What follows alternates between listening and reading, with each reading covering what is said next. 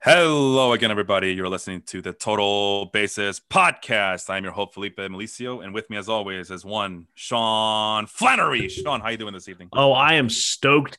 Big comeback in my 30-team dynasty. Outscored the guy by 50 points on the last day of the scoring period. Puts us back in the lead.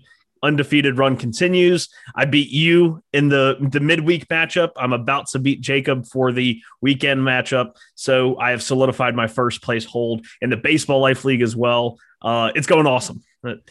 Went home for the weekend, got to see a buddy get married. And it's an Alabama wedding in the spring when right at the beginning of the ceremony, the tornado sirens start going off and everyone's just like looking around. Oh, no, not again. The groom said he looked at the pastor and just said, "Read faster." I remember Reed Faster, former prospect for the Mariners, right? Oh, gosh. No, okay. There is a Quinn Priester. It wasn't a Catholic church. We have Quinn Priester now. For the Pirates? Yes. Yeah, I did a short blurb on him in March when we were talking about the Pirates and how I kind of like three of their minor league pitchers down there. And Quinn Priester was one of them. Hey, there we go. So some hope and promise for the Pittsburgh Pirate there. One day they'll get it right. They'll write their own ship. Anyway, as you mentioned, I'm having a bad time with in the Baseball Life League. Suddenly, my hot start has now kind of fizzled as all my important players have decided to go on a slump. And if this doesn't show how important Juan Soto is to baseball, my team is the definition of Juan Soto not being there. As for the second year in a row, in the first month of the season, Juan Soto is nowhere to be found because he's injured. So, but most importantly for me, it's the superstar players that I draft. The young players that I have on my team. Gleyber Torres is slumping. Vladimir Guerrero, Rafael Devers. Yeah, he had a hot start. Vlad did, and I'm just now looking, and he went 1 for 11 for you this weekend. That's it's tough when your stars are having matchups like that. Yeah, and then the pitching shit the bed this past week with Lucas Giolito against you. That I knew I had. Once I saw Lucas Giolito just have an awful Patriots Day start against the Red Sox, I knew I was going to lose that game as nothing was going to help me there. But bright side, Kevin Gausman and Joe Musgrove continue to be the superstars I thought they could be at pitcher. So not all is lost, just a bump on the road as we see what happens on Monday. In the next period. I have no idea who I'm facing next Monday through Thursday, but at any rate, I made some adjustments. We'll see how that happens. In the points league, I am crushing not just Matt Bushnell of the Football Life Presents the Audible, as he's just getting torched. Unfortunately for him, he got negative 10 points for Lucas Giolito on Monday. Oh, but I am torching his ass. So that's a little bit of consolation there. And I'm also looking to advance in the championship game. In the basketball league to see if I'll be facing either Leon or Tyler. It looks like it's Leon, and Leon is putting on a show right now in the other bracket, and I'm just kind of squeaking by in my win. So it might be Leon of the Step Back Fantasy Basketball. I'm sorry, not Fantasy Basketball. And the Step Back podcast over at Ball is Life. So, hey, bottom line, Sean, is if you're doing a regular podcast in the Life Group Network, your fantasy teams are doing pretty damn good, I think. Yes, it is. So let that be a lesson to the rest of you. Gonna do, Sean, I envisioned this when we, when I was thinking that how this show is gonna look like when we do this on a regular basis, and I envisioned a little bit of prospect talk at the end of the month for the last show of the month. This is the last show of the month as there's only 30 days in April. Next week will be May 2nd. So if you don't mind, I'd like to just throw out some prospects at you and get your thoughts on these guys. As I am looking at the CVS Sports most added minor league players for today. And it doesn't matter if they're rostered or not. The only thing I'm looking for is that they're, I guess we'll call it 60%. 60% owned. Is that okay? Yeah, we can do that. Yeah, and I'll just call him out. Sean. And the first name that shows up from a 28% to a 33% change for today, Deivi Garcia, who is supposed to start on Monday, and hopefully that means he starts on Saturday as well. I don't think he will because the Yankees are kind of, like you mentioned, babying him a little bit. But Deivi Garcia, what are his chances of him staying with the big league club after this week? I feel like no matter what he does, it'll likely be out of his hands and dependent on. I'm not 100% sure what the Yankees situation is right now in their rotation. But he has the strikeout stuff that he showed all throughout the minors. But in 2020, in his 6 starts that he made, he struck out less than a batter per inning. Yeah. But the strikeout to walk ratio was still pretty solid. He had a walks per 9 under 1.6. Always like to see that out of a young pitcher. It's just a matter of getting that bat whiffing ability that he showed in the minors to translate in the majors. Yeah, I like him a lot. I don't know what the Yankees are thinking about him. I don't know what their plans are with him. I mean, I have an idea. It's just not. It's too risky for me for fantasy baseball. It is against the Orioles. I'm seeing that his start is against the Orioles, so I would probably run him out there. I would add him and run him out there. I would feel a lot better if they were to come back and say he's going to start both times this week, Monday and Saturday, especially if you're in a points league. If you're in a categories league, I guess you can kind of survive with him only pitching maybe 4 innings, but he gets you a low whip and relatively high strikeout. But in a points league, especially if you're in a league like mine where it's weekly, I would feel a lot better if he were just to get that second start in under his pocket there. But I don't see it. I would be shocked if he's back on the bump on Saturday for the Yankees. But he is as good as it comes in terms of stuff. I know there's a question about his stature. He's only 5'9", 163 pounds. So that's a little bit of concern. But I mean, there's probably less than half a dozen starters in baseball right now that are under 5'9", 5'10". There's not many. That's what I mean. But Davey does have this big not big fastball, but the breaking pitches are there. The changeup is there. Needs to work on command a little bit, according to Fangraphs here. Fastball is at 50-50 grade, whatever, take that for what it's worth. But in terms of potential and upside, he looks the part. In terms of, long term, you got to pick him up, right? Yeah. If you're in a keeper league or if you're in some sort of dynasty, he's likely already rostered.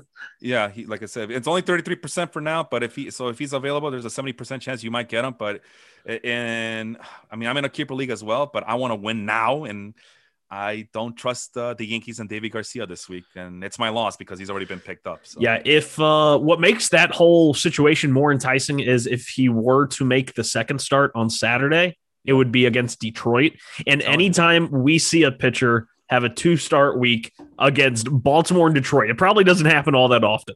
Yeah, but we would be clamoring to have him in your lineup, pick him up if he isn't already there. If he only makes the 1 start, it's not as attractive. But the 2 starts versus Baltimore and Detroit, that's very nice.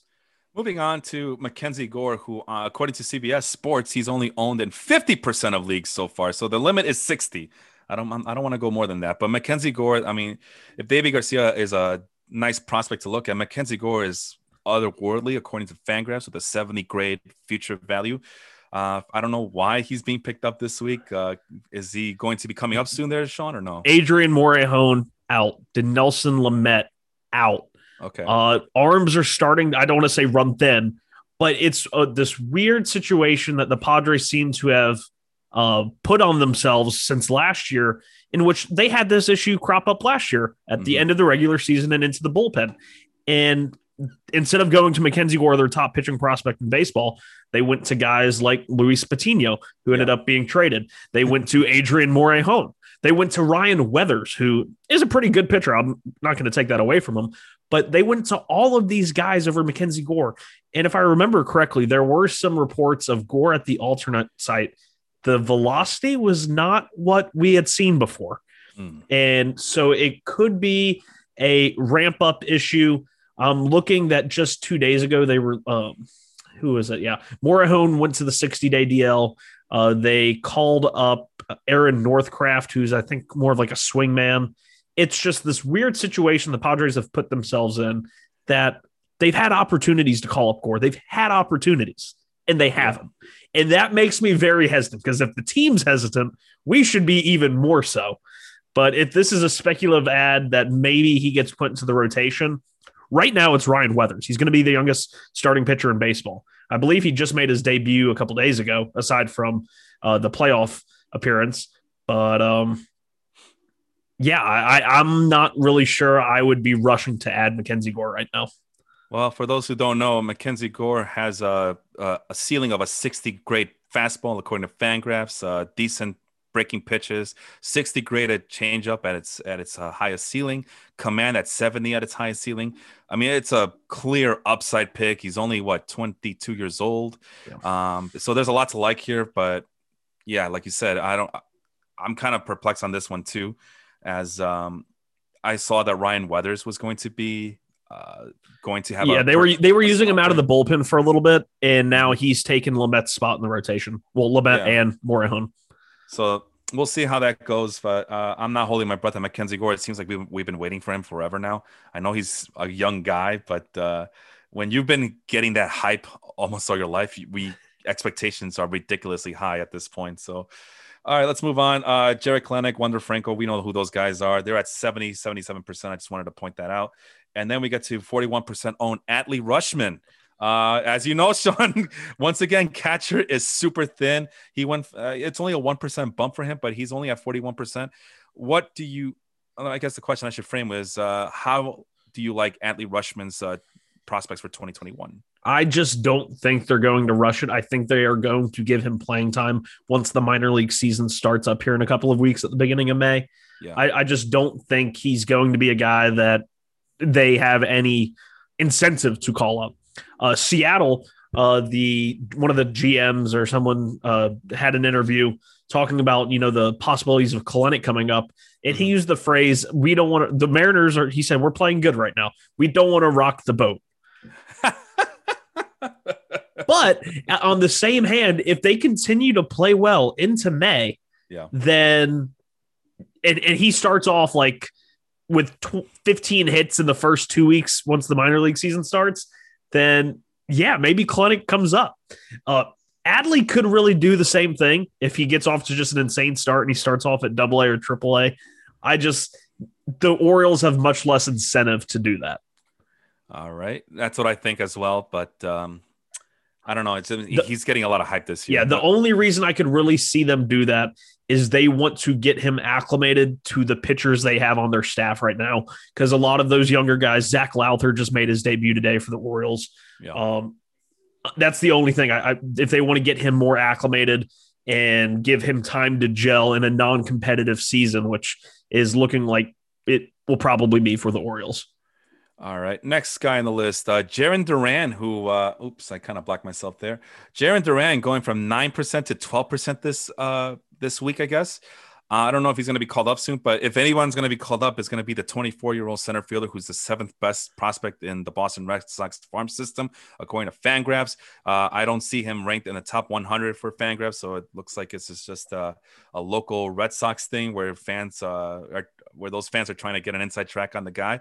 The best attribute for Jarren Duran is his blazing speed. So might be some speculation from. And he started adding power. I believe it was in the Caribbean Winter League. He tore the cover off of the ball, and he had a really hot start to spring training, and then really came down to earth. He had some swing and miss issues. He struck out in over like 50% of his last 30 plate appearances in spring training, but left-handed bat, so I love him. He's got burgeoning power, love. He's shown a propensity to walk at least a little bit, love. And he's always hit for average just about anywhere he's gone, aside from his 82 games in AA in 2019. But before then, in low A, Class A, and high A ball, 348 average, 12 stolen bases. 367 average, 12 stolen bases. 387 batting average, 18 stolen bases. And these are all in 50 games or less sample sizes. So he loves to run. Right now, that Red Sox team is clicking. So once again, maybe they don't want to rock the boat because right now their outfield has been anchored by the likes of Alex Verdugo. Marwin Gonzalez has been rotating out there. Franchy Cordero and Hunter Renfroe have really been struggling. So maybe that makes them more likely to call up Duran, put him in center, move Verdugo over to a corner. Yeah. But we'll see. I have him stashed in, I believe, one league when I thought he was going to break camp. But I'm holding on to him. I like him. I'd rather not have to bid crazy fab money for him when the news breaks he's being called up. All right. Moving on to Dalton Jeffries, who is mentioned because he might he might get a rotation spot with the Oakland Athletics right now. Speaking of teams who might not want to rock the boat, it's the A's who, after they must have heard us make fun of them all this whole time since March, maybe even February. And they've gone on a 8-9 game winning streak or something. They won 13. It was broke today by Baltimore. Oh, was it? Did they get up to 13? They got up to 13. They lost like the first 6 or 7 games in a row, 7 games in a row, and then they rattled off 13 straight. So the talk is that what's his face? Dalton Jeffries might usurp Cole Irvin for that spot. Do you see the same? I believe Cole Irvin's been pitching kind of well, so that would be shocking to me if he did. I heard that he has a short leash. That's why I'm asking. Oh, I mean, Dalton Jeffries is their top prospect guy. But Cole Irvin, if I remember, he performed well in spring, and so far he's had a couple of solid starts. Low or a 3.8 ERA right now. I think he's had a couple of good starts and like 1 or 2 really bad starts. So 4-start sample size. Take of it what you will. I don't think they'll rush Jeffries unless they really have to, because they did that a little bit last year and he struggled in a couple of appearances. So unless there's like a Frankie Montas ghost IL stint coming, because he's really struggled. Yeah, 25-year-old Dalton Jeffries, number 5 ranked on the Fangraphs prospect list for the Oakland Athletics. Is the changeup in command that is very intriguing for him.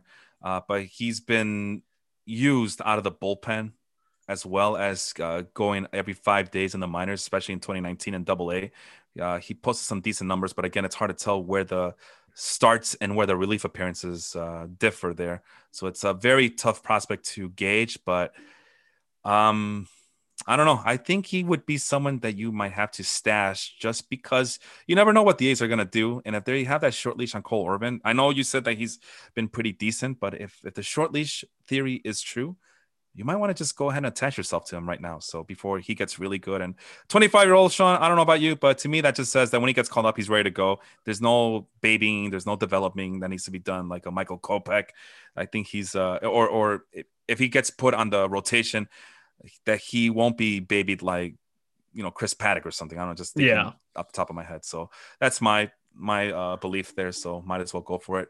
Tanner Hoek. Okay, so the rest of this list is pretty much a who's who of minor leaguers. They're not going to get called up anytime soon, and a lot of these guys are long-term plays. So I'm going to switch roles here and go to the most dropped guys now who are in the minor leagues. And one of them is Tanner Hoek, who went from a 21% ownership rate to 16%. Tanner Hoek, what do you think about him for the rest of 2021? So far, he's made, I think, 2 or 3 starts, has looked really good. And then after each start, or after his first start, because he pitched, I believe, opening day after Eduardo Rodriguez complained of dead arm, Hoek went out there on short notice, pitched pretty well. They put him in the bullpen. Eduardo Rodriguez comes back. Hoek gets sent to the minor leagues. Yeah. And it's like, and then he came back up again due to an injury, had a solid start. I really love his pitch mix. Has a good fastball, a solid velocity. And then he was always really a slider guy. And then he developed the splitter in the last couple of years. That's really helped him neutralize both sides of the plate. And right now, Garrett Richards looks lost. And that pains me to say, but Garrett Richards looks lost. And I don't think, Nick Pivetta has looked good. Eduardo Rodriguez and Nate Eovaldi have done very well. And it's basically Garrett Richards and Martin Perez at the back of that rotation. And it really, I don't know how you're not starting Tanner Hoek over one of those guys. Put one of those guys in the bullpen. Garrett Richards, I've been saying for over a year now, Garrett Richards would be I believe a phenomenal relief pitcher. I think he'd be a lot like Seth Lugo. Yeah. And like you said, you think it's time. He's Tanner Hoek has to be starting for this Red Sox team. They're playing fantastic baseball right now. They're in first place. They have one of the best offenses in baseball so far. And he was recalled. Yeah, last week he was the 27th man. He started, and then he was sent back down. Tanner Hoek doesn't deserve this. He really doesn't. He should be pitching now. I agree. Considering where the Red Sox are and how, good Tanner Hoek can be, why not? He's throwing the ball at 95 miles an hour. He's serviceable. He's has really good control. At least he's shown that so much so far this year, I should say. He had the 3 starts last year, K per 9 over 11. Walks were high. He had a 4.75 walk per 9. That's not good. That's going to get you in trouble. But that was still with the strikeouts and the ability to suppress home runs. He had a 3.2 whip. And then this year, he has 2 starts, 1 relief appearance, K per 9 over 10.4, walks per 9, 0.87. That's good. 4.35 ERA, but the FIP is in the 2s, and so is the xFIP. And his expected ERA from StatCast is 3.4, which is pretty close to the 3.7 that he posted last year. Yeah. He's not a very young. I mean, he's about to turn 25, but in June. He's like you said, I think he should be starting for a team that is now finds itself running the table in the division. This is your chance. Promote your guy, get Richards out of the rotation until he can figure something out, and put your foot on the gas. This needs to be a guy that you have up. Because it's only a matter of time before the Rays and the Yankees figure stuff out. The Blue Jays get healthy, and I mean that's a tough division, bro. That is a real tough division. So you might as well strike while the iron's hot and maximize your chances to win. I mean that's the way I see it. And like you mentioned, he'll be 25 on June 29th. It's the same issues with that I just mentioned with Dalton Jeffries. You don't need to baby him. He's ready to go. He's 25. He should be strong enough to go out there every 5 days and pitch lights out for your team. And again, it's tough to kind of put that onus on a young guy like that. But I mean, it's better than Garrett Richards or even Nick Pivetta or any of those other guys they got there. I mean, yeah, and you're not relying on Hook to be like your best starter, which is what happened when they called him up for those few starts last year. Because that rotation and the bullpen for Boston was an absolute disaster. And at points, he looked like the best starting pitcher in Boston in 2020. This year, they get Eovaldi, who's back to his normal self. Eduardo Rodriguez is back, and awesome that he's healthy after his, COVID scare and the symptoms that lasted even after he got healthy. But it makes no sense that Tanner Hook is the guy that just gets shuttled back and forth. That really makes no sense to me. Yeah, exactly. All right. Kyle Isbell is the next guy from the Kansas City Royals center fielder. He went from 14 to 9% today. He was optioned to the minors. That's why. No, yeah. Okay, so he's a little on the old side too, just like the other guys, but I don't see the same upside. Is there any redeeming qualities for Kyle Isbell in your eyes? Poor man's Jarren Duran. He's the Jarren Duran that made the opening day lineup. He had like 3 hits in his debut. But if you look at his slash line, it's not ugly, but it's not good. He had a 265, 306, 324. He's got speed. But when you look at 5% walk rate, a 41% strikeout rate with absolutely no power, and just to get to a 265 average for him required a 474 BABIP. Mm-hmm. So this is a guy, Kansas City's outfield has been probably their strongest suit so far with Michael Taylor and Whit Merrifield out there. So they sent him to the minors. He has some swing and miss issues, obviously. 41% strikeout rate's not going to cut it. And I believe his swinging strike rate was, it was 24% in the minors one year at one of the stops. It was 13% in the majors this year, which is not terrible, but it's high. It seems like he probably worked himself into some deep counts and just doesn't have enough contact skills to survive deep counts. All right. Sounds about right to me. Let's move on to Christian Pache, I believe is how you pronounce his name. Yes. I should know. I had him last year, and I saw that he only was a center field defensive type of player, which is good, but not good for fantasy. Did he get sent down? Yes, he did on April 24th. Yeah, he was activated off the IL and optioned to the minors, which kind of is intriguing to me. This was one guy, he was on Keith Law's, I believe Keith Law had him as the number 3 prospect in baseball, and that blew my mind. Christian Pache is one of those guys you look at and you're like, wow, if he ever figures offense out, he's going to be one of the best players in baseball. I look at his offense and I've never been thrilled by any of it. He seems to be Victor Robles, which a lot of people in the fantasy community love Victor Robles. I'm a little bit more hesitant. I actually think Victor Robles was a much more polished hitter in the minors. Yeah. And so far in 11 games before he went on the IL, Pache, 31 plate appearances, 42% strikeout rate, just like Isbell, walk 3%, 133 batting average, swinging strike percentage of 22%. Yeah, that's not going to cut it. And he's posted all throughout the minors, 15, 14, 12, 12, 14, 14, 15.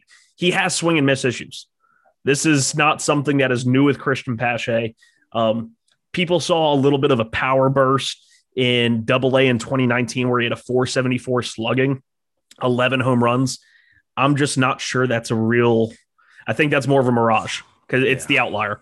And of course, he's going to be a great player, even if the hitting is terrible and he just plays defense. I mean, he's an 80 grade fielder. He's that good. Yeah. But I don't see where he's all that fantasy relevant unless it's in a deep league and you're just want cheap steals, because he did steal 32 bases in 2017 in the minors. So there is that ability there.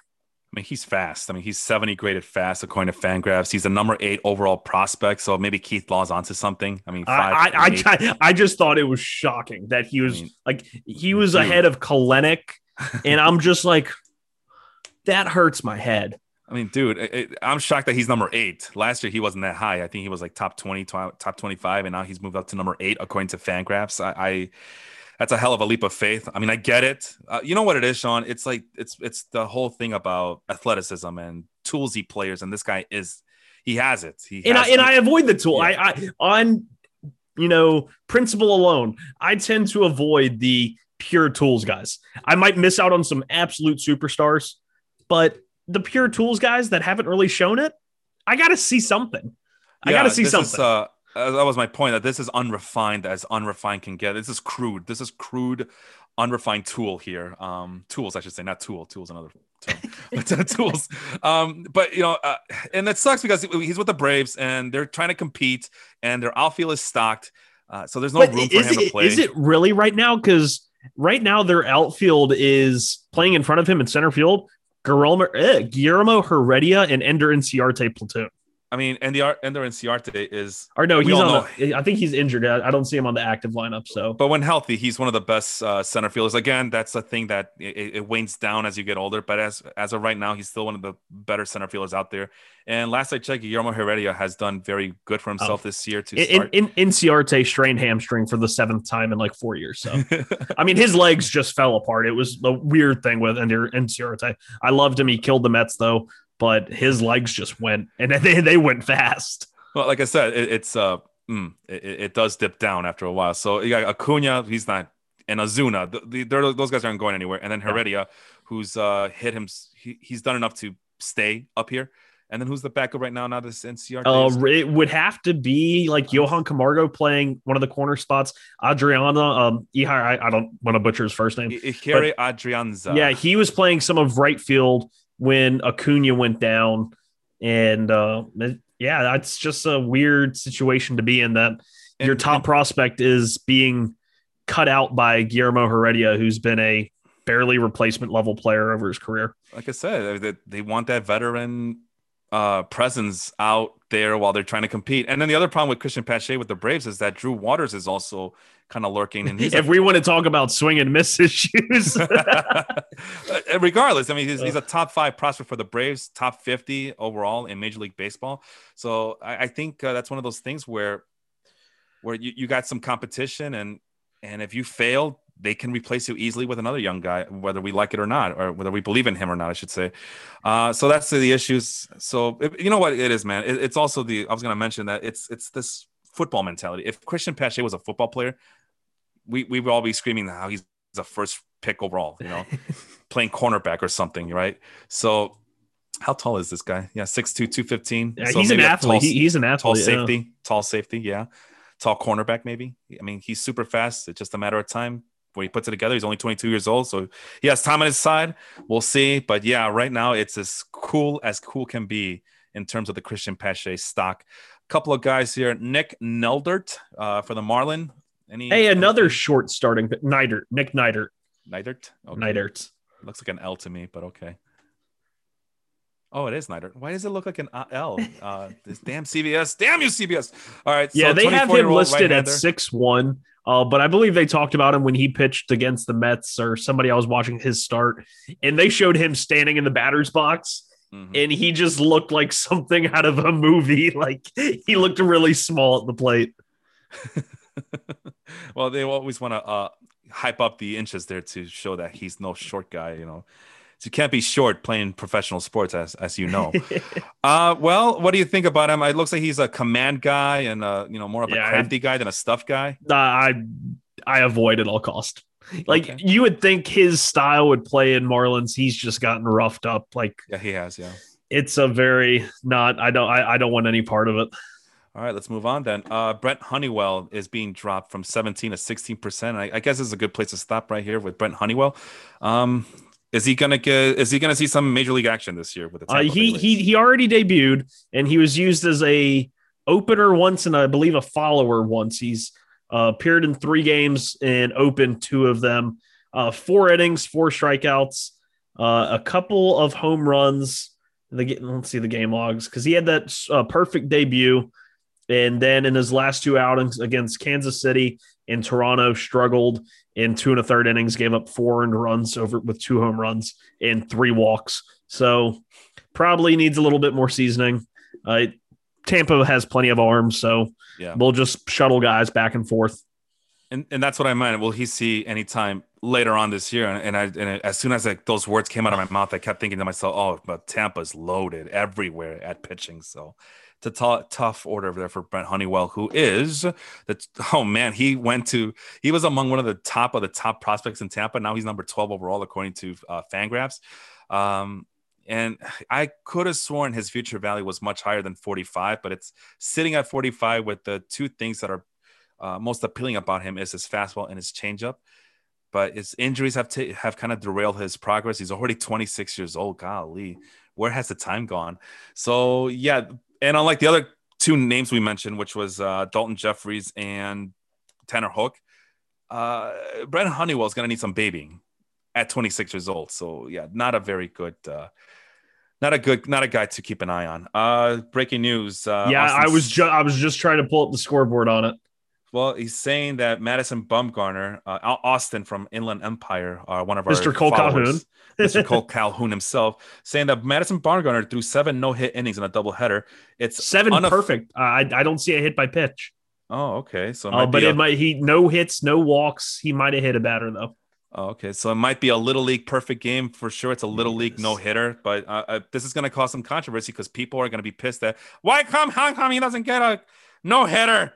You're ruining baseball, Manfred. You're ruining baseball. God damn it. Why does he get a no hitter? Because no hitters, as defined by the rules, are 9 complete innings. It's like the whole thing with Shane Bieber when I accidentally said that he got a complete game against the White Sox. No, it's not a complete game because the game went on to the 10th inning. Like, oh, okay, well that makes sense.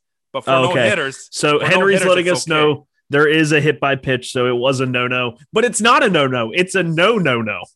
Yeah, it's a 7-inning no-hit outing for Madison Bumgarner, which is good, but it's not a no-hitter because by definition, I believe no-hitters have to be 9 complete games.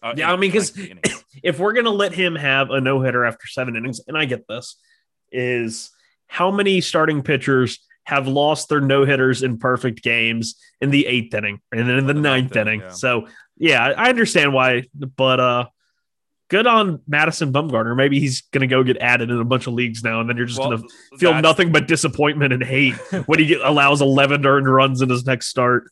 Well, that's the follow-up question. Right now, he's only rostered in 46% of leagues at CVS. Oh, God. Does this make him rosterable, I guess? Yeah, he posted for the start through 5 only innings. 3, 4-seam fastball, cutter, curveball, and generated only a 30% CSW, which is the called strikes plus whiffs. And 30 is good. It's not like elite, but it's very good. His fastball averaged 92, or no, that's the exit velocity. Yeah. The exit velocity and his pitch velocity were about the same. He averaged 91 on the fastball, 86.5 on the cutter. That 91 mile an hour average fastball is actually almost up 1 mile per hour from last year. Madison Bumgarner is a guy I'll never count out just because he knows how to pitch. The stuff is gone, but he still knows how to pitch. So I wouldn't be shocked if he throws a couple of gems like this still, but he's just a risky play. He's so risky. He gets shelled almost way too easily. Yeah. And it's a risk that you really have to take. So here's an interesting fact for you. Zach Gallen and Madison Bumgarner threw for a combined 1 hitter in 14 innings against the Atlanta Braves. And we talk about Madison Bumgarner having issues. What's up with the Braves, man? We just talked about Christian Pache. Maybe they can use him right now and him and his hacking ways, but that's not a good sign if you're a Braves fan. Yeah. I mean, Zach Gallen, of course, a great pitcher. Don't want to knock him there. He came back. I know a lot of people were freaking out that, oh no, he broke the arm bone in his arm, But yeah, I didn't realize that he had the complete game there too as well. Only allowed 3 base runners. Yeah, good for him. I didn't give up on him. So he's still on my team. And I am now rolling on all cylinders right now, Sean, with Zach Gallen finally healthy. Well, hopefully he stays healthy, right? Because we don't know. But yeah, like I said, if you're a Braves fan, your team is in deep trouble. They're not looking very good. And that NL East, we mentioned it time and time again, that is one tough division. Teams are just going to bully themselves this year against the National League East. It's even the Marlins are tough. Yeah, the Marlins are tough. As much as I like to make fun of them, they are a tough team. They're in 3rd place right now. And then the Nationals, they have that veteran Moxie we always talk about. So they need to pick up the pieces there in Atlanta. Okay, so Henry's saying it was a throw-in error, not a hit by pitch. My bad. Okay.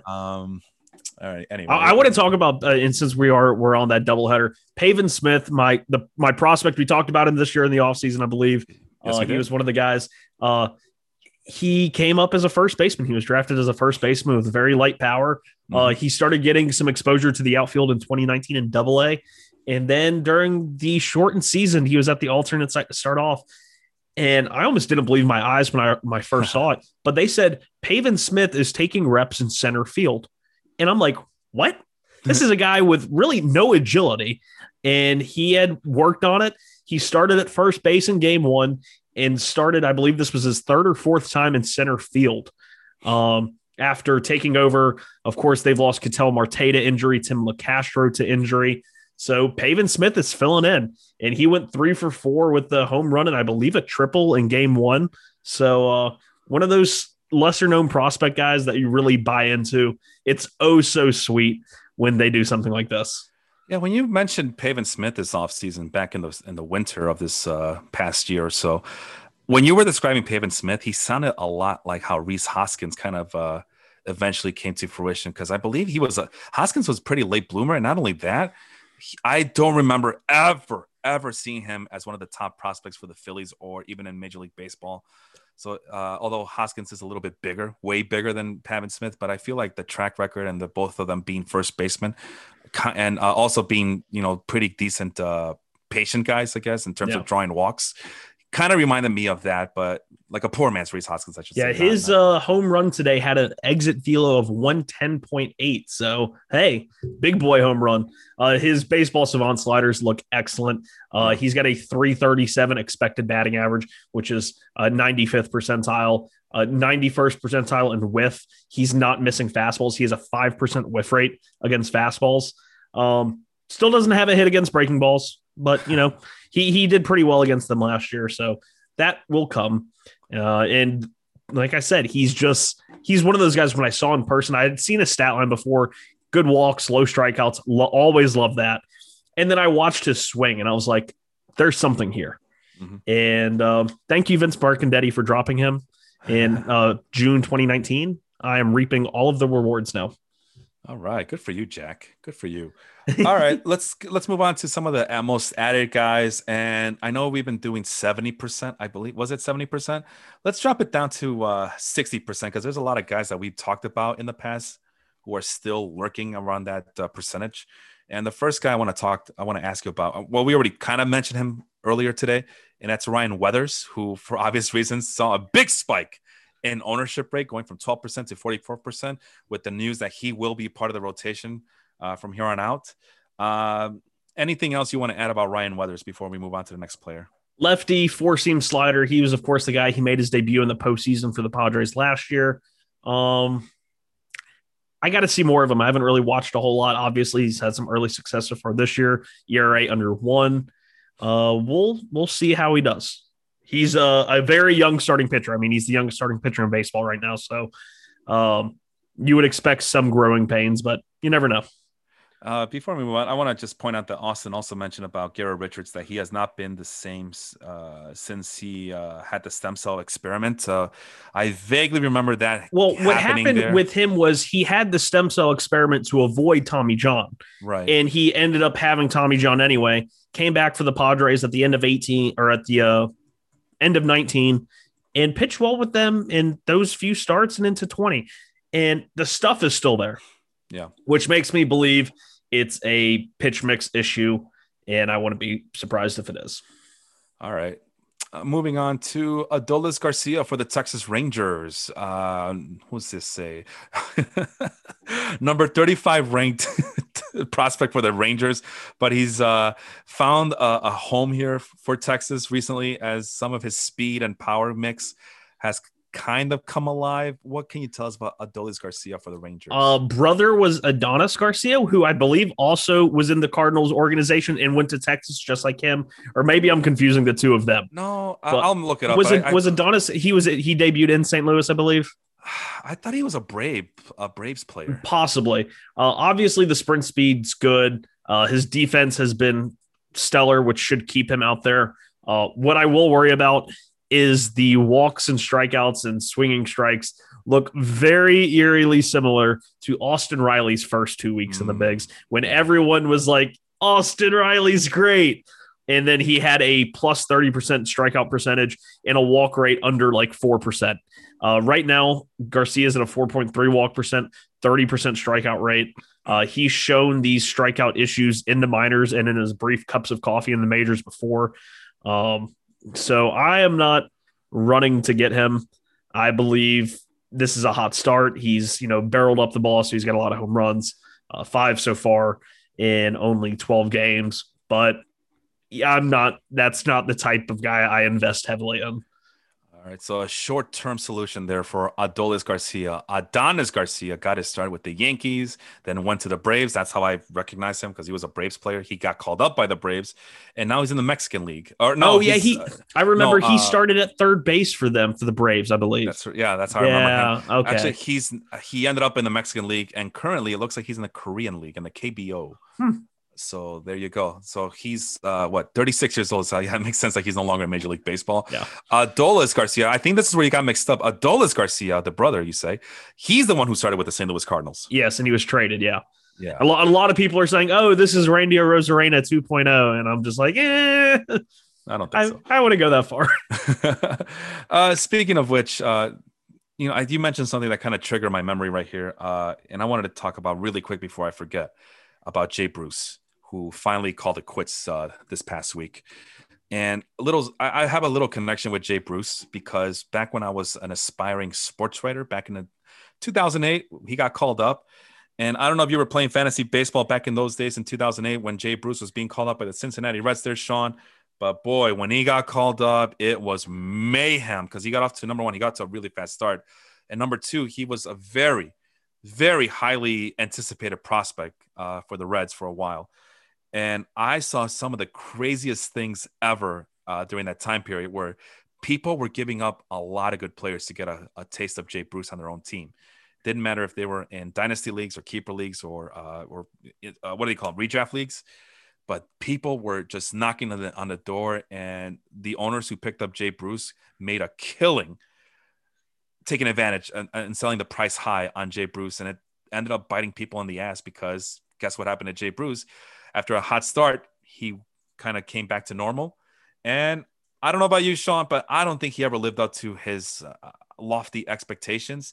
But, he played for the Mets for a while. I mean, he played everywhere for a while. And then Cincinnati to the Mets to Cleveland back to the Mets to Seattle to Philly to New York. Trying to do that Jason Giambi thing, and it just didn't work out for him. A lot of people were kind of making fun of him, because Sports Illustrated mentioned something about the shift killed Jay Bruce's career. Oh, I thought that piece was so. Oh, I hated that piece. It reminded me of a piece that I was it Beyond the Box Score. I know I posted it somewhere. I don't remember where exactly, but it was a piece that the Beyond the Box Score did on Ryan Howard that was similar. Like, the shift ended Ryan Howard's career.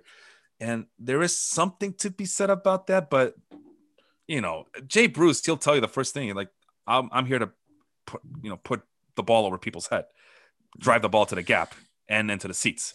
So I don't know. It's a mixed bag. That's a different topic of conversation. But I don't know. I just seen Jay Bruce retire kind of brought memories of my prehistoric days as being an aspiring sports writer in my mid-20s. So I feel like he was one of the preeminent power hitters in what was, the pre-juiced ball era.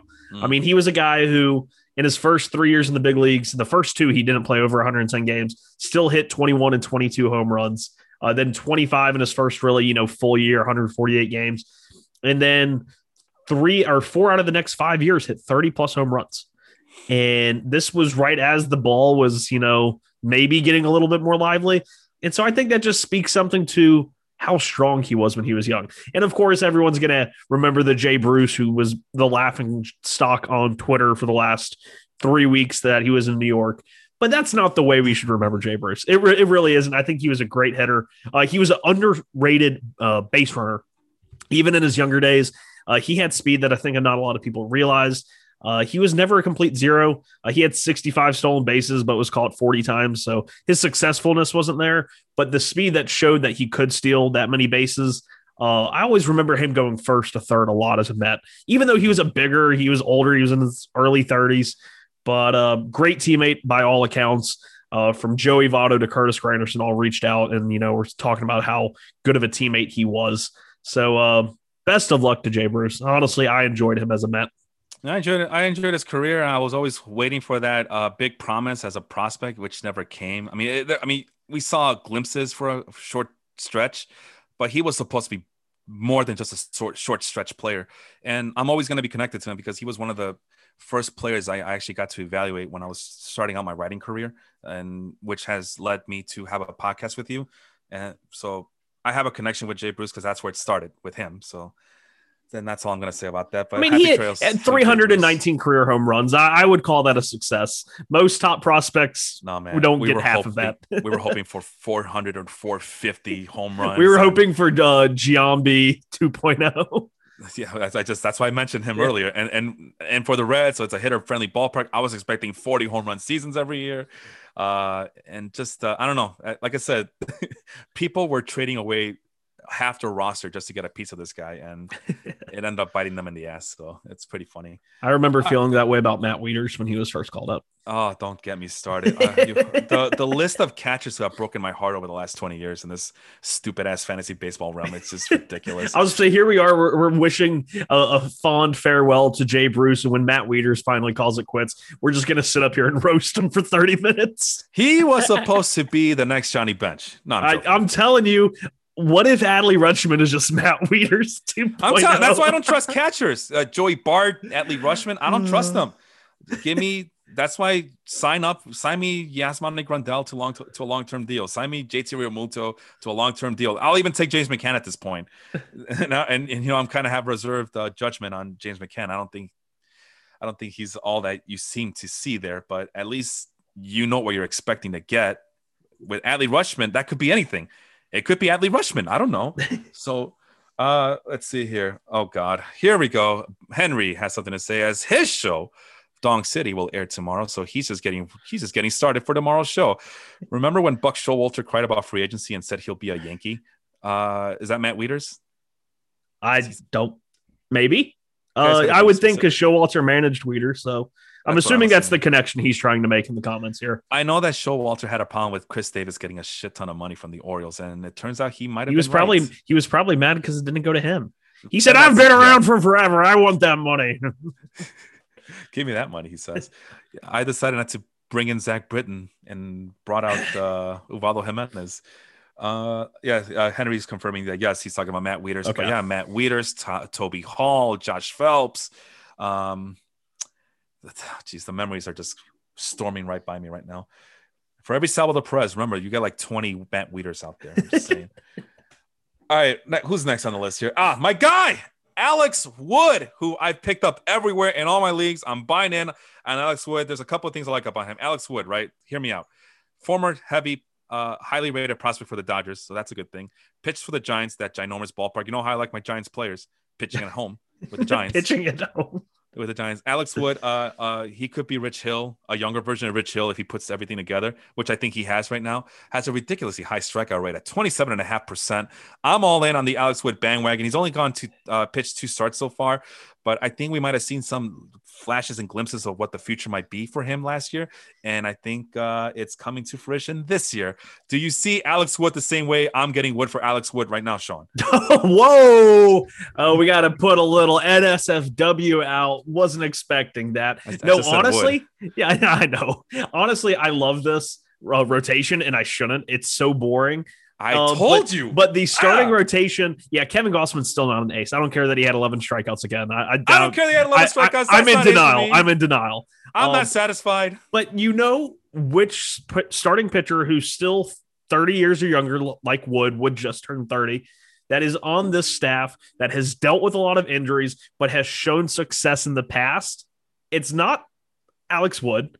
And I just want to talk about how the staff as a whole, the top 3 rotations in baseball, according to ERA, in terms of staff and bullpen, all top three are in the National League West. The Padres are 1, the Giants are 2, and the Dodgers are 3. Granted, it's 0.01 that separates San Francisco and LA. I told you. But the starting pitcher, you want to talk about how Alex Wood gets you all hot and bothered. I want to talk about how Aaron Sanchez is back. Aaron Sanchez? Aaron. I love Aaron. And not only is he back, he's back with that low strikeout, low walk. He's actually walking less guys than he did before. A 59.3 ground ball percentage, leading him to so far a 1.83 ERA over 4 starts, almost 20 innings, so a little under 5 innings average. But this is a guy who dealt with so many injuries. He's only 28. And I think that this is a guy I'm really excited about, is Aaron Sanchez. I told you. What did I say about this offseason about the Giants? Number one, the National League, the West Coast is when he's not pitching in San Francisco, he's still pitching on the West Coast. What was the there's a really good question from Austin, but I'll let you finish. But the thing was, what was the I lost my train of thought, but the counter argument to that was, with the West. But he has to face the Padres and the Dodgers. Okay, Kevin Gossman showed that he can hold his own against the Dodgers and the Padres, and he still gets the Diamondbacks and the Rockies, who are just atrocious, even in Coors Field. That was a concern, though. You'll have to go to Coors Field and pitch against the Rockies. But what did you just say? 3 of the top 5, top whatever in the team ERA, Dodgers, Padres, and Giants. It's not a coincidence, guys. And then the pitching staff is just. It's not the greatest pitching staff on paper. It's not. They're getting it done. And that's the amazing thing. And they're taking advantage of their surroundings. And the ground ball rate you just mentioned, I mean, what does it say about that infield, though? It's a bunch of old guys, too, in their mid-30s. Longoria, Crawford, Solano. Yeah, I think the average age of that infield has to be at least 32. Has to be 32, 33. And then Brandon Belt showing that he can still flash the leather at first base. So, no, there's a lot to be said about that Giants team. I talked about them and sung their praises all offseason. I'm not saying they're going to be world beaters, but that's going to be a solid team to watch. And right now they're 13-8. I warned you guys about them. Nobody ever believes Felipe. He thinks he's crazy. Shout out to Henry for posting posting his sources about that Buck Showalter thing. Apparently Showalter thought his comments were off the record. I don't think so, buddy. Yikes. All right. So he has a question. Okay. Let me read the question. I'll let you answer it. Okay. Austin Spiro is asking Alex Wood, Kyle Gibson, or Matthew Boyd. Go ahead, Sean. That is such a tough call because one, Kyle Gibson is doing something that we've seen him do before. Matthew Boyd is having success in a almost unbelievable way. But I'm kind of buying it. And Alex Wood, I like, and I always have liked. It's just, he's destined to get hurt again, right? Yeah. I mean, not in San Francisco, man. That's the beauty. Hold on now. That is the beautiful part about pitching in San Francisco. You don't stress your arm out. It's the thing I always tell people, you want to see more action. You want to see more balls in play. You want to see starting pitchers go more innings and not get hurt all the time. Make those ballparks bigger. Solves every problem everybody's bitching about. But guess what? San Francisco already has that problem solved. And therefore, we should not have to see Aaron Sanchez get down hurt like he usually does. Alex Wood should not get hurt as he usually does. Kevin Gossman has not gotten hurt as he usually does since he moved to San Francisco. Everybody just flourishes there, and then they're happy to leave their heart in San Francisco because that's what they do. But no, so of those 3, Kyle Gibson to me is just like oatmeal, as Derek Van Riper would say. Kyle Gibson is the definition of oatmeal. And Matthew Boyd is a guy who was breaking out in 2019, and everyone went buying for him going into 2020. And he struggled massively, had an ERA over 6. The strikeouts were down, walks went up, home runs got even higher, and they were high in 2019. But between 2019 and 2020, he had an ERA over 5, but a FIP or an xFIP of 4.1. So almost an entire run gap there. The strikeouts were nearly 11. The walks were at about 2.5 per 9, but his home runs were at 1.98. Which is, high. That's like Steven Matz levels high. And so far this year, Boyd has had 5 starts. He's gone 34 and 2/3 innings, averaging almost 7 innings per start. His strikeouts per 9, 5.71. He's not striking guys out. He went from being a premier strikeout guy to no strikeouts. The walks are even lower. They're into the 1.5 region, a 0.26 home run per 9, in a laughably low 220 BABIP, which I know is going to come up because his BABIP over the last 2 years in 19 and 20 was 307. But at the same point, if Matthew Boyd is figuring out how to, get this weak contact, his average exit velocity is in the 81st percentile, which is solid. He's already shown that ability to strike guys out. Is this him taking the next step? And is the next step after this combining the two? Because if that's combining the two and he starts getting the strikeouts with this ability to pitch deep into games, I have Matthew Boyd in a couple of leagues. I have one league where I have Boyd, DeGrom, Buehler, Kikuchi, and something else. And I am running away with ERA and WHIP right now. And but out of that 3, I probably pick Matthew Boyd. I believe Alex Wood gets hurt and Kyle Gibson is just Kyle Gibson and does not excite me. As crazy as this sounds, I mean, all these guys are over 30 years old, but I have to like Alex Wood on this one. I still believe he has the upside to just blow the smoke out of the water against the other 2 pitchers. Kyle Gibson might be the safest choice, and I could see him having like a which is really weird to say out loud. What was his name? Minor? Mike Minor. Mike Minor had that really good year in Texas a couple of years ago. I could see Kyle Gibson doing that. The mid-30s breakout season and then comes back to earth the next year. Like I said, I was trying to say Kyle Gibson being the safest pitcher of the 3 is just so weird to say out loud, but it is what it is. The other problem I have with Matthew Boyd is he pitched for the Tigers. You don't know what to expect from the Tigers. You don't know how the run support's going to be or who's going to bobble the ball in the infield or outfield.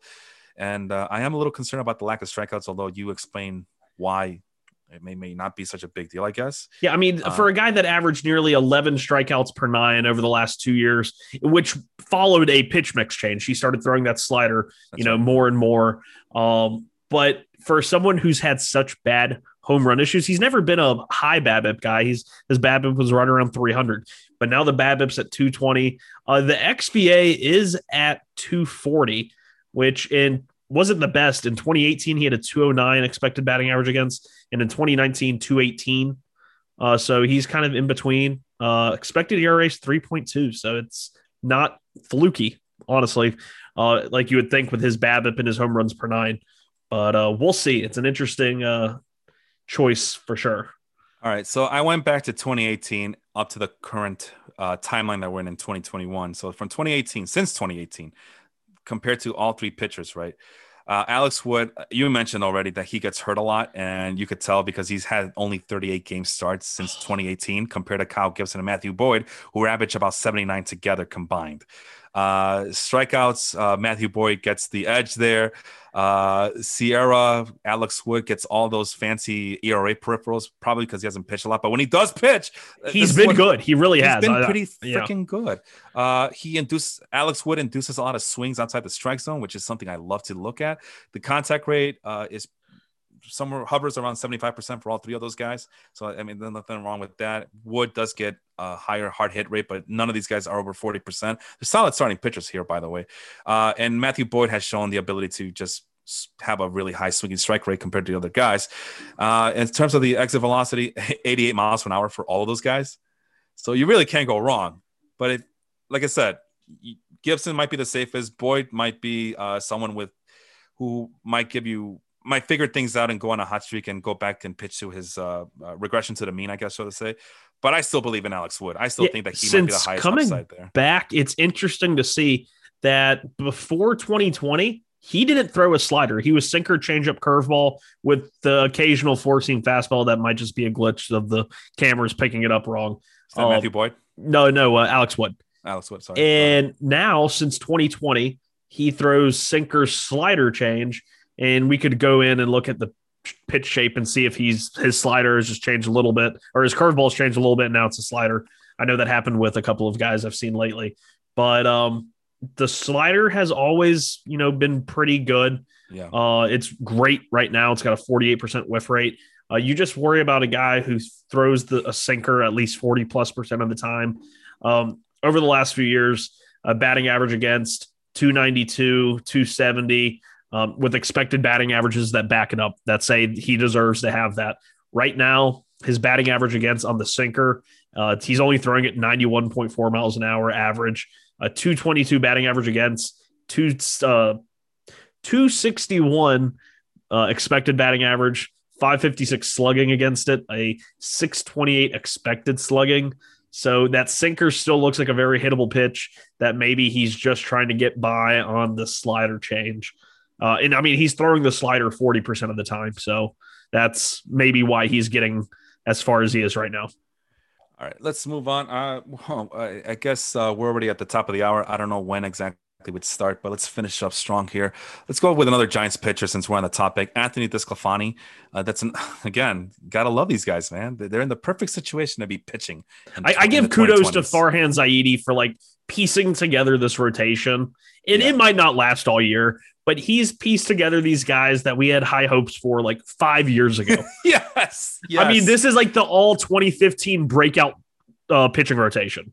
And here they are 5 years later. They're 30s. All in their 30s, and they're making it work. Well, he's having a good time right now. 9 strikeout per 9, 2.57 walk per 9. He looks legit, man. He looks really legit right now, and I'm kicking myself for missing out. For everybody else, he's owned in 57% of leagues in terms of CBS. So at ESPN or Yahoo, he might just still be available for you to pick up. And he makes our cut at 60%, below 60%. So that's why I mentioned him. Kyle Gibson, we talked about. You mentioned him as oatmeal, but it looks like he's about to post one of his better seasons. It's funny that you mentioned. I've just pulled up Anthony DeSclafani's Baseball Savant page, and I wouldn't be shocked if he's wearing, because I believe he's only on a 1-year deal. I wouldn't be shocked if he's wearing a Pittsburgh uniform next year, because pitchers similar to him based on velo and movement. 2021 JT Brubaker, 2020 Chad Kuhl, and also 2021 Kyle Gibson, who you were just talking about, and I rudely interrupted. So I will hand it back to you to wrap up your thoughts on Kyle Gibson, aka Mr. Oatmeal. That was it right there. But getting back, Oatmeal, you finish it just like that. Just like that, you gotta get through it, and you get through it, and you feel better for it, but you don't know, you're not satisfied. But no, getting back to what you just mentioned about Kyle, was it Kyle Gibson you were talking about going to Pittsburgh, right? No, Anthony DeSclafani. Okay. The pitchers similar to him are JT Brubaker and Chad Kuhl, both Pittsburgh Pirates. I was just gonna mention that. Come on, man, Pittsburgh doesn't sign any free agents. You should know better. God, that's such a pathetic. They could probably sign me if I sent in a nice enough video. Could use a little bit of editing, but hey. After Kyle Gibson, we stay in Texas and mention Kohei Arihara, who we talked about here and there, and every time I think we're done with him, he sneaks back up. Only owned in 33%. He's been getting a little bit better every start. It's a slow, like molasses kind of deal with him, but he's starting to look better. The strikeouts are not what they should be in Major League Baseball. But he's getting through. I mean, 3.05 FIP there, Sean. Yeah, he also threw an absolute clunker today. He allowed, in only 2 innings, allowed 6 hits, 4 walks, no strikeouts. Oh! How often do you see a pitcher go in a game now with no strikeouts? That's like the biggest red flag to me. Like, you didn't get one, not one. Not even the Pirates pitchers do that. But here's what's to like about Arihara, and this is why his ownership rate has gone up, right? He's at 31% right now. All right, on April 19th against the Angels, and we all know the Angels are pretty tough this year, right? Yeah. 5 2/3, 2 walks, 6 strikeouts, 77 pitches. And if you're in a points league, he should have gotten you 22.5 points. At least in my points league, he did. And against the Tampa Bay Rays on the road, 5 2/3, 5 strikeouts, no walks, 85 pitches, 22 fantasy points. And this is why I think he's been getting picked up lately, going from 14% to 33%. But yeah, for this start, he's probably going to drop down to below 30% again for ownership rate for Kohei. He has a really fun baseball savant page to look at. His sliders are terrible, but he has seven different pitches. He throws a four-seam fastball 30%, 20 or slider 20%. He throws a cutter and a sinker combined 25%, a changeup and a split finger, and a occasional curveball. What? That's like so much fun. Like if you're a hitter, you have no clue what's coming. And if you look at the performance of those pitches so far, his fastball is getting hit to a 533 batting average. Just absolutely punished. I mean, he's averaging 92 on it, so that might explain it. He's just not fooling anybody. Every other single pitch, he's allowed a combined only 8 hits. He's allowed 8 hits on 94 fastballs, and out of the other 90-something pitches, he's allowed 8 hits. All have batting averages under 175. The slider, cutter, sinker, changeup, split, they're not hitting it, but they're crushing his fastball. So do with that what you may. Maybe you should just stop throwing a four-seam fastball.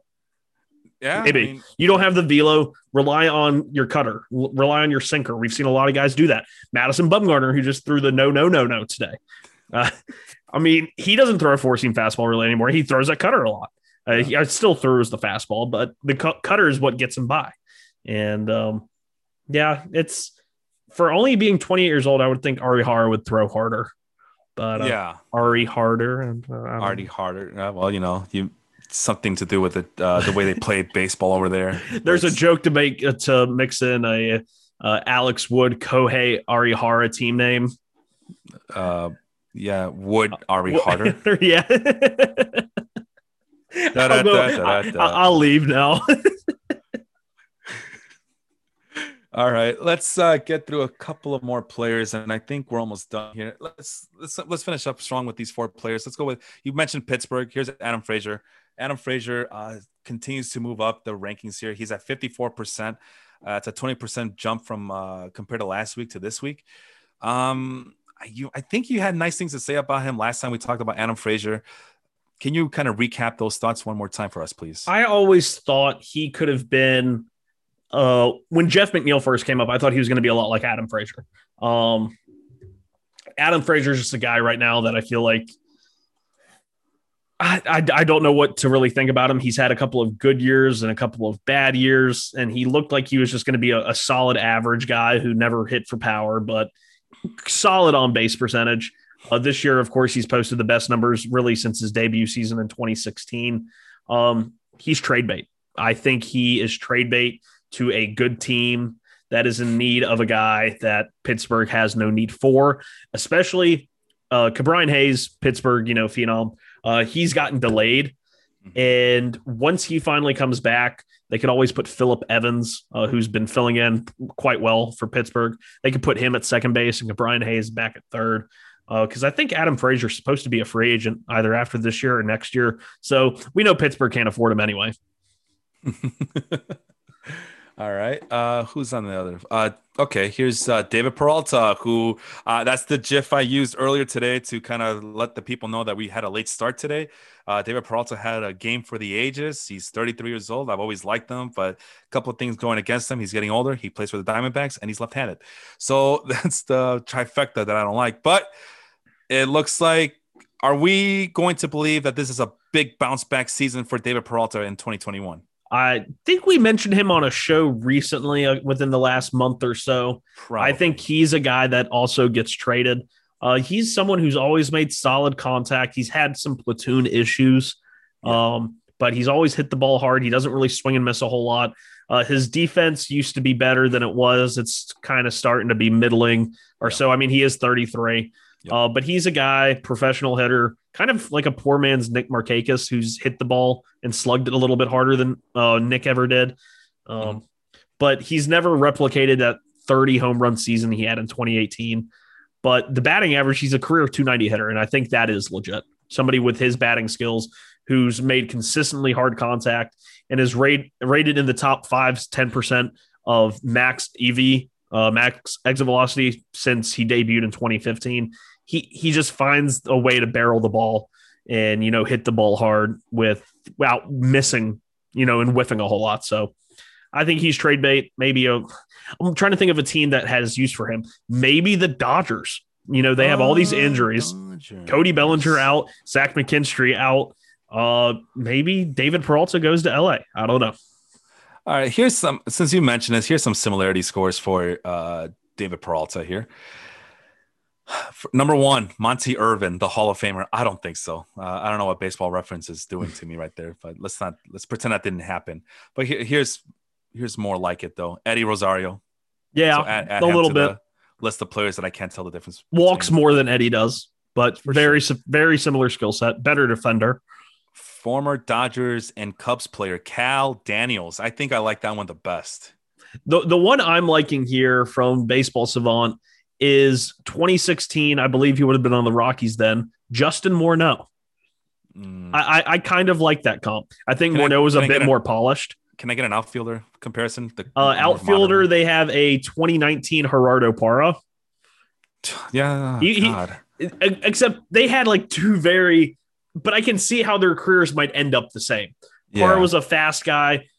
Peralta was a power guy, but they always had a better hit tool than I think people anticipated. So here's another one. AJ Pollock, his former teammate with the Arizona Diamondbacks. Maybe he's going to go to Los Angeles and platoon with his former teammate. I was just thinking that too. Like they'll reunite and win another world championship for the Dodgers. But yeah, that was a thing back in the day. Peralta and Pollock. He's got one of the best, I think, nicknames in baseball. Who, Peralta or Pollock? Yeah, Peralta. He's the freight train. He's the freight train. Yeah. Whenever he came over to he had that 7 RBI game and he went over and he did he's pulling down on the train horn. It was really cool.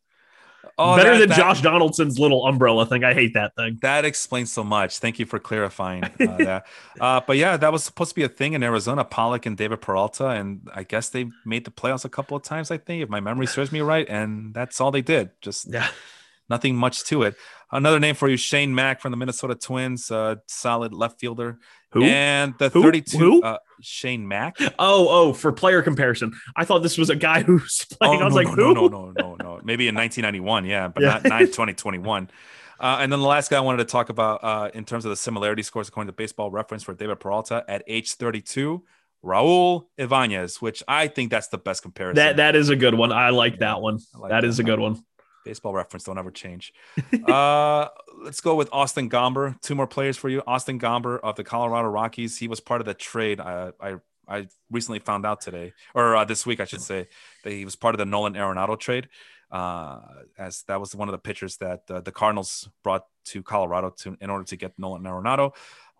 Is there anything going on here with Austin Gomber? Is there anything to write home about with him for the rest of the season? I think so, a little bit. I think so. I'm worried about it because, one, it's Colorado pitcher. Yeah. But in 2020, he made he only had 4 starts, 14 total games, 30 innings.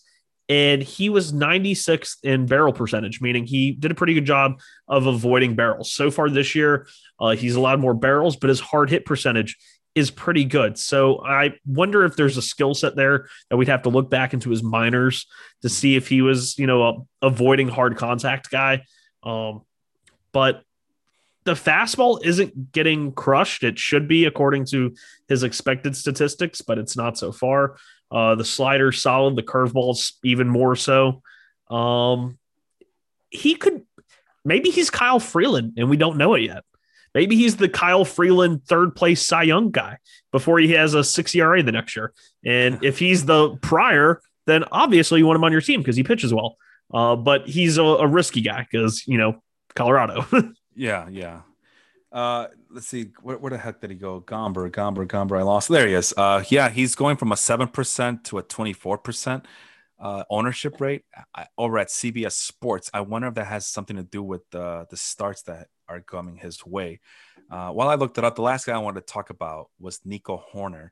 And Yeah, he's had 3 straight consecutive quality starts. I didn't mean to interrupt, but that would explain the uptick. One of them was versus the Giants in San Francisco. One was the Dodgers in LA, and then one was the Astros in Colorado.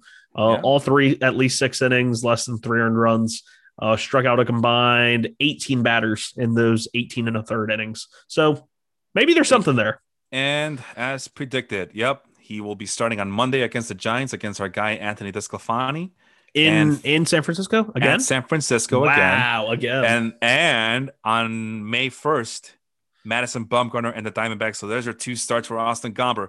With that knowledge being in your back pocket, there, Sean, do you go pick up Austin Gomber and put him in your active lineup today? Is the Diamondback game? I apologize. Was that in Arizona or in Colorado? Yeah, both of these games were on the road. So in Arizona, I give him more of a hint. But that Arizona team has been smashing the ball, both in Cincinnati, where they, I believe, swept or had 3 of the 4.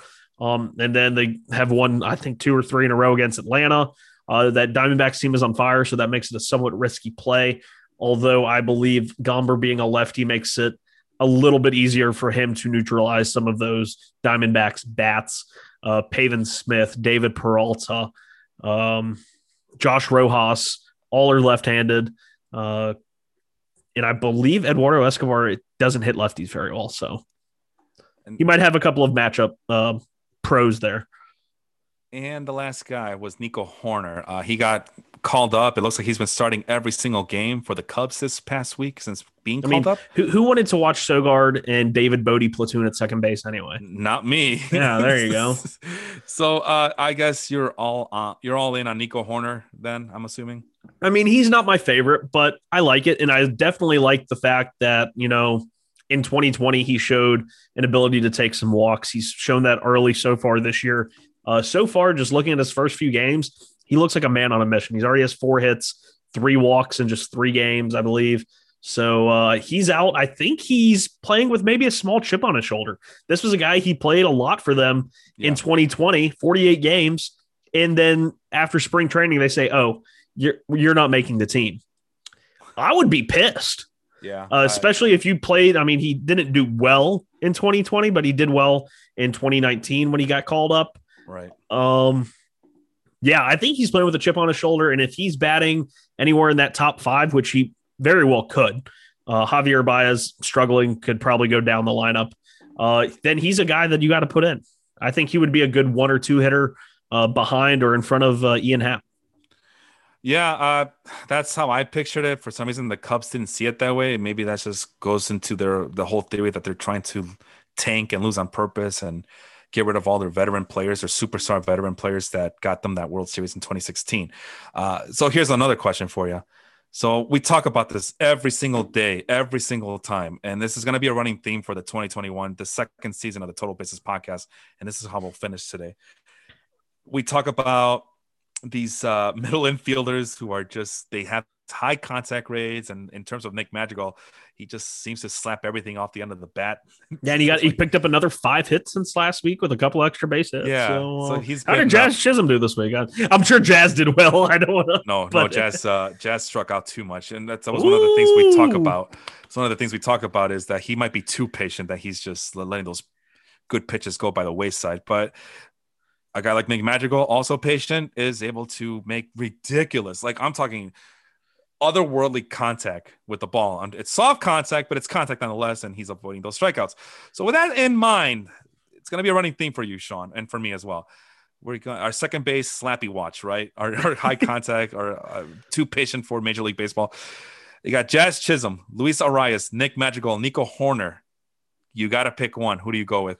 I'm going to go with the guy who is leading in zone contact percentage, meaning on pitches in the zone that he swings at, he makes contact, and that's going to be Nick Madrigal. Yeah. He's at 100% of 100 of all pitches that he has seen and swung at in the strike zone, he has made contact.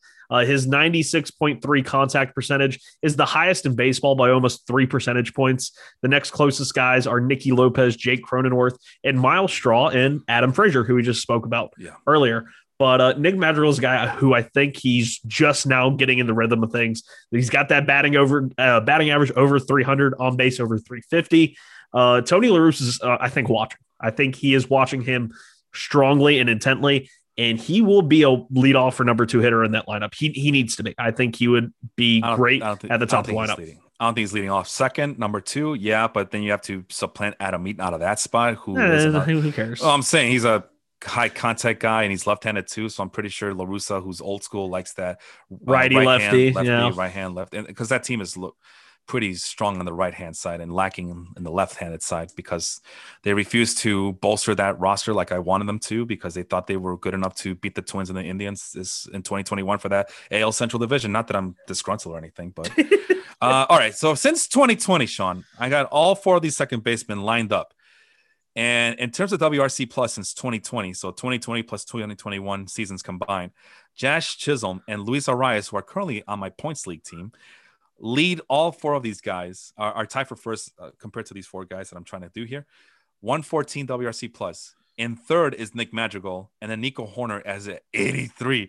Hoerner really struggled in 2020. He played, but it was almost like he was pressing. And a lot of hitters did that last year, so it is what it is. Now we mentioned that Madrigal does not strike out too much, but he also doesn't walk a lot either since 2020. A guy who kind of has a similar profile, but I mean, it's Nick Madrigal, and then there's the rest. You just mentioned it. Everybody else in terms of contact. This is why he doesn't strike out too much, but that's why he doesn't walk a lot either. A guy who is able to do both of those things, limited strikeouts, and still walk a lot. Luis Arias. I love Luis Arias. He is a guy, and I mean, he's over his last 50 games, which is 20 and 21, walk percentage of 9.2 and a strikeout percentage of only 10.8. So almost 1-to-1. Yeah. 0.86 to be exact. Yeah. But the thing that I'm shocked that you are so high on him right now is that he, over the last 2 seasons, only a mere 389 slugging percentage. Does that worry you at all? That is a concern. But at this point, Luis Arias, compared to Jazz Chisholm and Nick Madrigal, even though he's only 24 years old, he's had longer stints on the big league club. And there's my safety net right there, right? If Jazz doesn't figure things out, at least I have Luis Arias in my back pocket. Something that I can't say about Nick Madrigal because Nick Madrigal is just not there. I don't think he's there yet. I mean, nice week this past week, but guess what? Since 2020, Nick Madrigal still has this many 0 barrels so far this year. And that's with the uptick in extra base hits, doubles and triples. So, speed is there. If I had to pick all of them, I would probably pick Arias too because he already is at the top of that very dangerous Twins lineup. They seem to really like him there. And he actually is making slightly harder contact this year. His average exit velocity has jumped over 3 miles per hour from 87.5, which is very low, to 90.8, which is good. His expected batting average is higher than it's been the last 2 years at 321, was at 310 last year.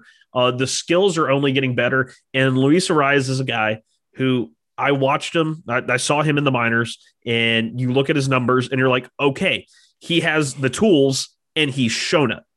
And then he gets to the majors and he does the same thing.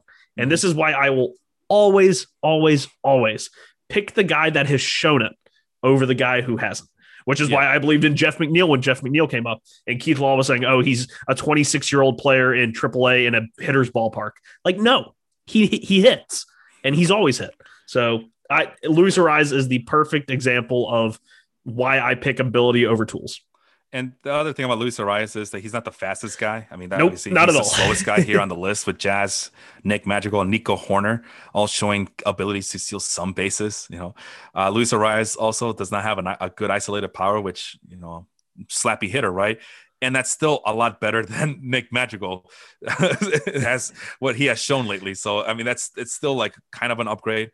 So if you're going to give me a Nick Madrigal type of player, but with some power, and I mean, it's not the best, but it's something, Yeah, no, I had to make that move. I still have higher ops than Magical. Okay, so basically, Jazz Chisholm is probably the most explosive player on this list. Yeah, Luis Arias I would is the agree. steadiest. Nick Magical probably has the highest upside, but we're still kind of waiting. But there's really nothing Like, that he has especially shown. if Madrigal does get into one of those top 2 spots, if he does, Yeah. which isn't saying he will, but if he does, I think he becomes a very, very dangerous fantasy player. Well, I couldn't wait any longer, as the other things that were kind of depressing me were the hard hit rates. No matter if you're looking at the Fangraphs hard hit rate or the Statcast hard hit rate, 21%, which is the worst among all of these 4 players we're mentioning here. Again, Jazz Chisholm with the highest upside in terms of the hard hit rate, and then Magical at the bottom of that list, and then exit velocity, 85 miles an hour for Nick Magical, which is even worse than what you just mentioned about Luis Arias. Yeah. There's. I like the upside for Magical. Don't get me wrong. I like it. I like the speed. I like the what do you call it? The comparisons to Jose Altuve, although we're seeing that they might have been too far-fetched there. Yeah. He's only 24. He's only 24. Everybody's 24. They're all 24. Horner's 24. Jazz Chisholm's 23. Luis Arias is already 24. And Luis Arias looks like a very old man. I'm not really sure I believe that he's 24. I'm just saying that. But yeah, Chisholm and Madrigal are both very young, and Horner's young. But Madrigal, I can still, like I said, you can't really teach his contact ability. You can't. No, but you can always teach and develop and, bulk up a little bit some power and maybe sacrifice a little bit of the contact, but get more of that. You can build that. You can't build. Like, none of the other guys are going to have a contact ability except maybe Arias. But Jazz and Nico's contact Nico's is good. Jazz is less than, Yeah, it's not there. It's not there. You can't really, they're never going to get up to Madrigal's level. But what Jazz does have is that he power speed. Well, not just speed, but he's surprisingly patient. So I'm hoping that that very high strikeout rate that he's shown is more of a product of him being too patient. And maybe if he gets a little bit more aggressive, he could take advantage of that 17.3 barrel rate and that 38.7% hard hit rate, which is splendid out of a second baseman, if you can get it. But yeah, that's this week's second base report among the slappy hitters, I like to call them, due to a lack of a better term for them. And that's a good place to stop there, Sean, unless you want to talk about something else before we sign off. That was an awesome show, and I can't wait for next week on the third edition of Nick Madrigal versus the field. I'm telling you, I should have seen that as an omen in the offseason, when it seems like every other week we were talking about Nick Madrigal, and I think that's going to be the thing. Season 1 had its own quirks and cranes there, and now season 2 has its own little queries that we're going to talk about all season long. All right, so I'm sorry, what was that? I said year 1 was Salvador Perez versus Will Smith. Year 2 will be Nick Madrigal versus Jazz Chisholm. And that's another guy. No, Will Smith. We need to get their jerseys. I know. I need a stockpile my jersey collection. But fun. No, here's going to be the thing, Noah. Will Smith's going to be an ongoing thing for the rest of the year. Yeah. I'm telling you that right now. Because they're the Dodgers. I told you the Dodgers were going to do this. And yeah, he had a wonderful game last night. And then he gets benched for Austin Barnes. Well, I saw there was a piece from one of the Los Angeles beat writers that said that his defense has improved. His framing's in the 96th percentile so far. And that if his defense stays up, he might, get more and more playing time. But that's just, we'll talk. Save it for next week. Save it for next week. Saving it for next week. I am ready to go again. Another hour if we got to talk about Will Smith versus Austin Barnes, because that's really we'll save it for next week. That's really killing my fantasy team right now. But anyway, we have other shows to talk about. Let's see. We got Dong City. Henry was nice enough to join us today on the chat, on the comment section. Check him out Monday night. What's the other one? The Step Back podcast. That's on Friday nights, I believe, although they went on Saturday. So it might be a Friday, Saturday thing, depending on the work schedule for both Jacob and Leon. The Work Shoot podcast. It looks like they're back on Thursday nights after WrestleMania. As again, there's just wrestling every day of the week. They had to choose one day, and Thursday seems to be the day to go with. So sorry to hear that about Impact not getting the love from that show as much, because they air at the same time. And then I forgot, Tuesday nights is the Audible. Hey, draft week. Hey. Draft week this Thursday night coming up soon. I forgot, you don't have an NFL team, and the Bears are gonna suck anyway, so it doesn't. I'm not looking forward to it, but Matt and Randy over at the Football Life podcast have done a wonderful job trying to break down the NFL draft that's coming up soon. And every Sunday morning, Will it be Sunday morning? Will it be Sunday afternoon? You'll never know with us, but it usually should be Sunday morning. You might not know the time, but you know that we're going to talk about Nick Madrigal at some point. Nick Madrigal. Oh, Will Smith. We definitely got to talk about Will Smith. We're going to get jiggy with it next Sunday. But every Sunday morning, yours truly and Sean over there, we start off your Life Group podcast week at the Total Basis podcast. For Felipe, I am Sean. Have a good one, everybody.